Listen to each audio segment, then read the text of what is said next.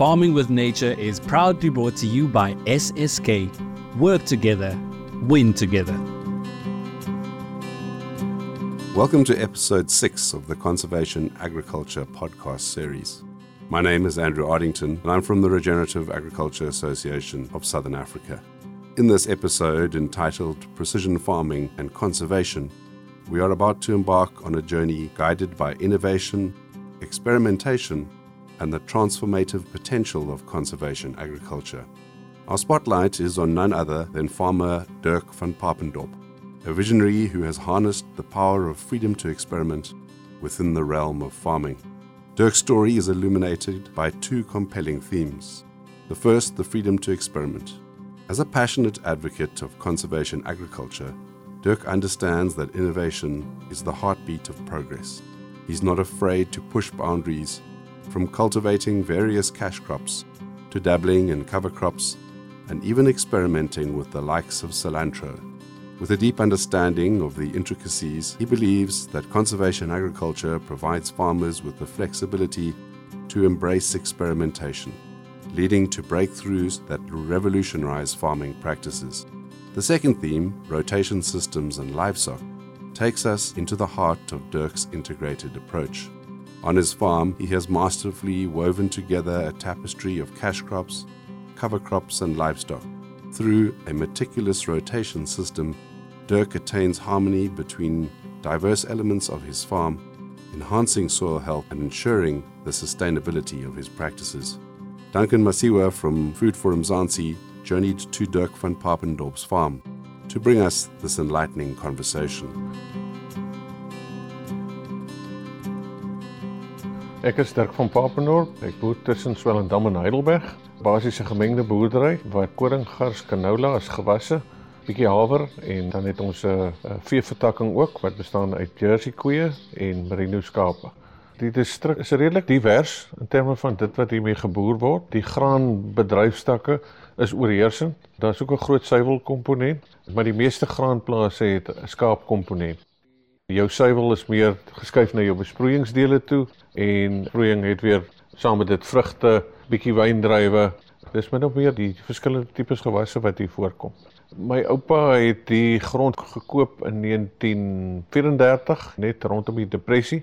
Toe dit as 'n deeltydse boerdery bedryf en toe later nog 2 stukke langsaan bygekoop en my pa het by hom oorgeneem, so in die 1940s, toe geboer tot 1990. Wat ek by my pa weer oorgeneem het. So ons boer al vir 3 geslagte by die grond. My pa het met grondbewaring begin, omdat dit daai tyd baie belangrik was. Jy weet, grondbewaring, toe hy geboer het, was daar nie onkruiddoders nie. So die kampe is almal 4 of 5 keer geploeg tussen oestyd en die volgende jaar se planttyd om die onkruid te bestuur. En dit het gemaak dat die grond baie los en bros gewerk is. En as jy dan skielik baie reën kry in die planttyd, wanneer ons eerste reëns val van die winterseisoen, dan het jy erosie gehad. So ons het bitter baie grond verloor in die klowe. Die reënvalintensiteit hier waar ons boer is nogal hoog. So ons kry tipiese donderweersinsidente wat van die Klein Karoo af deurspoel en dan hier by Terhouspas deur die poort kom en dit maak dat ons vinnig baie reën kry en daarom was grondbewaring die hoof fokus aan die begin. Die hele kontoerwalstrategie wat deur die Departement van Landbou destyds met subsidies befonds is om te keer dat die grond wegspoel as die grond bewerk was. So toe ek op die plaas gekom het, was dit so die einde van dit en dit het baie goeie reaksies gehad. Jy weet, so die resultate was goed. Grond het nie meer naaste my soveel weggespoel nie, maar toe het die nuwe fokus gekom, kan ons nie kyk om die grond lewe reg te kry nie en kan ons nie die stoppelbedekking op die plaas reg kry op die lande nie. Dit was natuurlik 'n omwenteling wat nie sommer maklik gekom het nie, want die probleem is die toerusting wat ons gehad het, was nie toereikend genoeg nie. So, jy kon nie met 'n planter van daai jare in 'n stoppeland net so inplant 5 maande na die oestyd nie.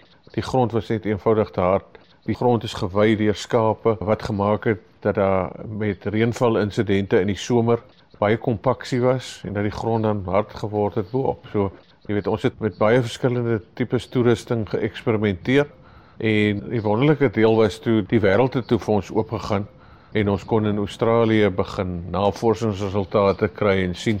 Na 94 het daar eintlik ongelooflik baie inligting beskikbaar gekom Ons kon vrylik na die sanksiejare kon ons vrylik oor see gaan en gaan kyk wat doen ander boere. En hoofsaaklik het die implemente maar van Australië af gekom, die eerste implemente wat ons gebruik het. En dit het moontlik gemaak dat ons nie meer hoef te bewerk nie.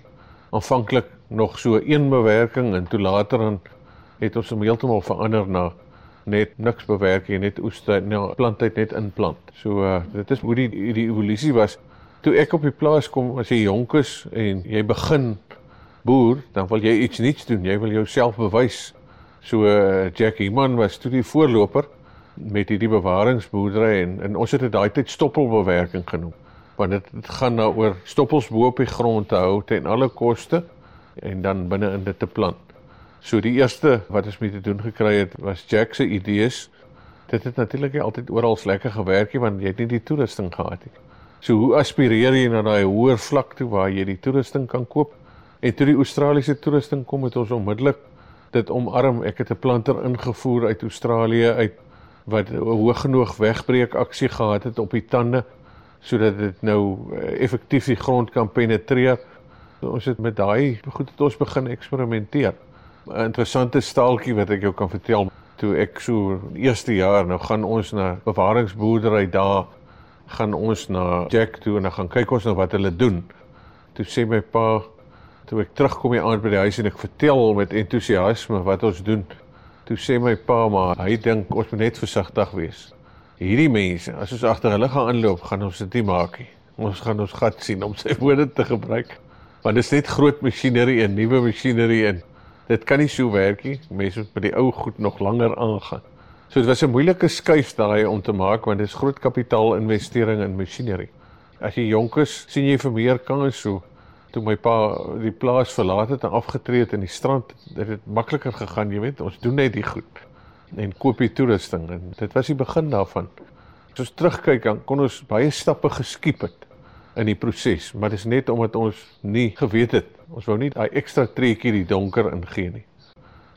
In 1990, toe ek begin boer het, was dit maar redelike voor die hand liggende maniere waarop mense geboer het. Jy weet, almal het min of meer dieselfde kunsmis gebruik, min of meer dieselfde saad. Ons het hoë saaidigthede gehad van tot 120 kg per hektaar, waar ons vandag by 70-75 kg per hektaar op koring is. Jy weet so, die koste-effek, dink ek, het 'n mens begin voel, en die baie bewerkings, die hoeveelheid diesel en die slytasie op die masjinerie was van die groot uitgawe items, en almal het opgekyk na die Australiese model, waar die stroper die land verlaat, en ons spuit die land skoon, ons hou hom skoon tot en met planttyd, en dan gaan ons net in met 'n planter.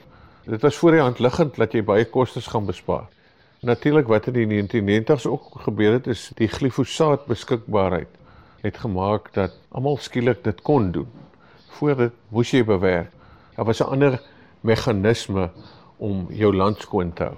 So jy kon alles bo hou, jy hoef nie die grond om te gekeer het om die onkruid uit te ploeg nie. En dit het geweldig baie beteken om vogbewaring. Die 1990s, daai jare, dink ek, het almal gefokus op daai bietjie besparing om dit meer winsgewend te maak. Jy sal nou onthou, 97 is die bemarkingsrade afgeskaf. So dit was 'n skielike val van R700 'n ton vir koring na R350 'n ton. So binne 'n kwessie van 5 dae het dit gebeur. En die boer moes aanpas en hy moes skuwe maak om hom binne in daai nuwe omgewing te posisioneer sodat hy staande bly. Die mense wat dit eerder vroeër gedoen het as later, is vandag nog hier. Die wat gesit en huiwer het ongelukkig langs die pad uitgeval. So die omarming van nuwe tegnologie, vir die jong mense is dit makliker, maar dit is nodig vir enige iemand wat in enige bedryf is, of jy nou buite die landbou staan, tegnologie bly wat die lewe maak tik in die toekoms in. Ek onthou destyds hoe ek Amerikaanse landboutydskrif gekry het, The Farming Journal. Hy bestaan vandag nog in Amerika as 'n tydskrifkopie, maar nou lees ons hom online. En hoe ek die tydskrif deurgeblaai het en hom absoluut verslind het met al die artikels wat daarin was. En dis waar ek die eerste blootstelling aan presisieboerdery gehad het. Daar was 'n artikel in oor presisieboerdery in Amerika. Ons het nog nie geweet daarvan daai tyd nie. So ek dink daai klein bietjie deur wat vir jou oopgegaan het met net die bekom van iets soos 'n tydskrif van 'n ander land af wat oor landbou gaan en nie net die landweekblad is nie. Het skielik die deur oopgemaak en dit het jou daai honger gegee en daarin het jy opgetel Ek het byvoorbeeld gekorrespondeer met iemand uit daai tydskrif uit oor 'n artikel wat hy daar geskryf het en per pos. Ek het inligting teruggekry en ons het briewe uitgeruil. Na dit het ons nou die internet gekom, dit was makliker, maar ons het Australië toe gevlieg, gaan kyk wat in Australië gedoen word en toe het ons op die Continent groep afgekom. Dit was 'n groep wat in Australië al baie ver voor was in terme van handleidings uitgee oor tipiese masjinerie wat gebruik kan word, oor tande se wegbreekaksie, oor saaidieptes, oor rywytes, oor stroopers se hantering van strooi en die oopsprei van strooi en die wetenskap daagter. So dit was goed gedokumenteer en dit was gestaaf met wetenskaplike navorsing. En ons het ingeteken almal, so slawe, op die Continent Group se maandelikse uitgawe van Farming Ahead. En daar was gesprekke met boere, daar was gesprekke met masjinerievervaardigers, daar was tegniese artikels wat van landbouingenieurs afkom oor hoekom werk goed op sekere maniere. En dit het eintlik ons departement van landbou wat op daai stadium agter was met dit het eintlik dit vervang. So ons het eintlik ons eie universiteit buite die universiteit en buite die departement van landbou geskep om hierdie tipe inligting te bekom.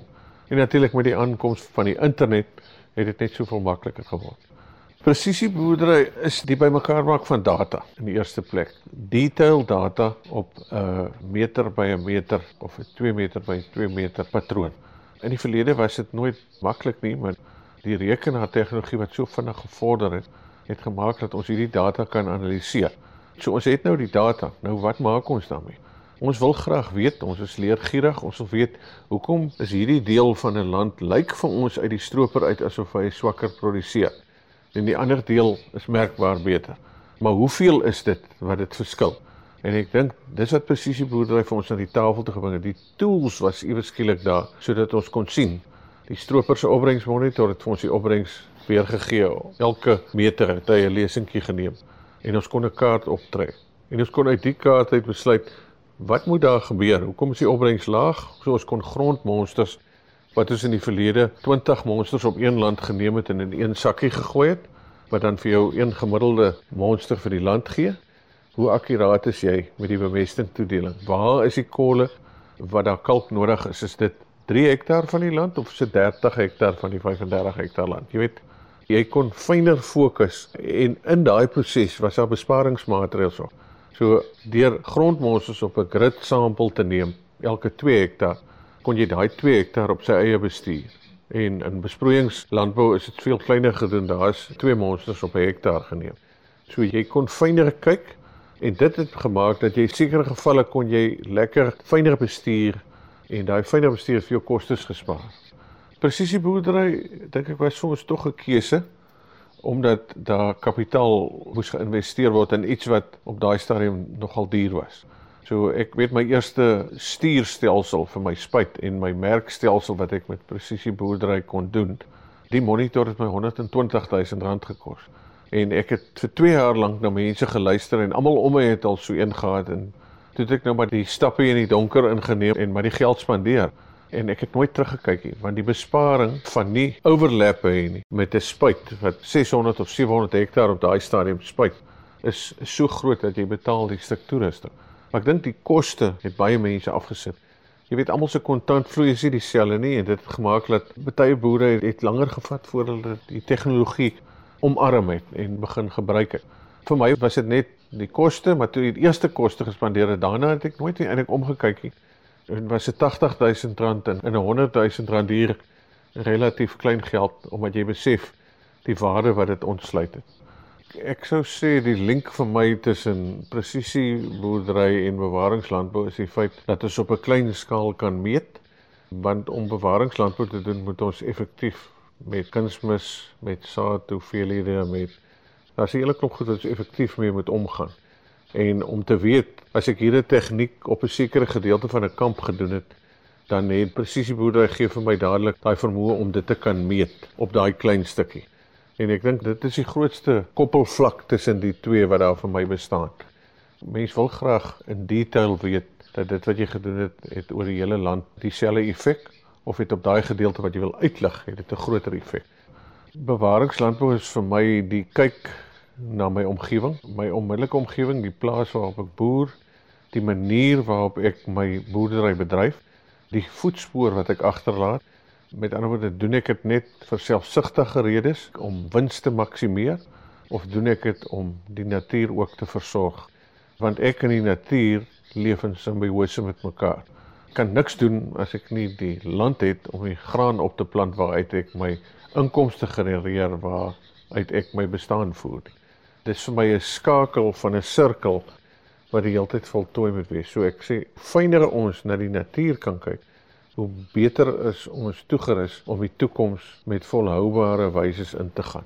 Ek dink dit gaan oor die volhoubaarheid van landbou vir die toekoms. Ek dink die uitkyk wat ons vandag het, is heeltemal anders as 50 jaar terug. Ek dink 50 jaar terug het dit gegaan oor die veroweringsdrang. Die renosterveld wat ons hier nou in sit en gesien het, is uitgeploeg. Mense het gekyk hoeveel hektaar van dit kan hulle uitploeg. Want dit gaan oor ek wat die wêreld mak maak en ek wat vir die wêreld kos ontgin. Ek dink nou is die fokus meer een van ek het hierdie beskikbare hektaar, hoe optimaliseer ek dit sodat ek nog steeds vir die wêreld kan kos gee. Dit behels dat ek uit elke spesifieke hektaar wat ek boer, die maksimum moet haal. Om by 'n rotasiestelsel te begin, ek dink ons het 'n redelike oop rotasiestelsel, omdat ons 'n veebedryfstak as deel van ons boerdery het. Ons het probeer om nie 2 gewasse na mekaar te plant op dieselfde land nie, met ander woorde koring en weer koring, of gars en weer gars nie. Ons probeer ten opsigte van weerstandsbestuur by onkruide, probeer ons fokus daarop, deel van die pakkie te maak. So jou besluitnemingsveld oor 'n rotasie is so divers, dat jy kan basies enige iets doen. Uiteindelik die een wat hom bepaal, is hoeveel hektaar canola wil jy plant, en hoeveel hektaar koring wil jy plant, en hoeveel hektaar gas, en dis 'n ekonomiese som. En dit is gekoppel aan die prys. And with that, another captivating episode of the Conservation Agriculture podcast series concludes. Our sincere thanks go out to Dirk van Papendorp for sharing his extraordinary journey, and to Duncan Masiwa from Food for Mzansi for facilitating this conversation. Dirk's journey underscores the power of experimentation within conservation agriculture, revealing how innovative thinking can redefine the boundaries of farming. His integrated approach, where cash crops dance with cover crops and livestock, stands as testament to the beauty of harmony in farming. As you reflect on the remarkable insights Dirk has shared, I encourage you to share this episode with your friends, family, and anyone captivated by the potential of regenerative agriculture. Thank you for joining us on this episode of the Conservation Agriculture podcast series. Until next time, keep sowing the seeds of experimentation and cultivating a future of sustainable farming innovation. Farming with Nature is proudly brought to you by SSK and Food for Mzansi. If you are looking for a sustainable farming partner, then look no further than SSK. Visit ssk.co.za for more information.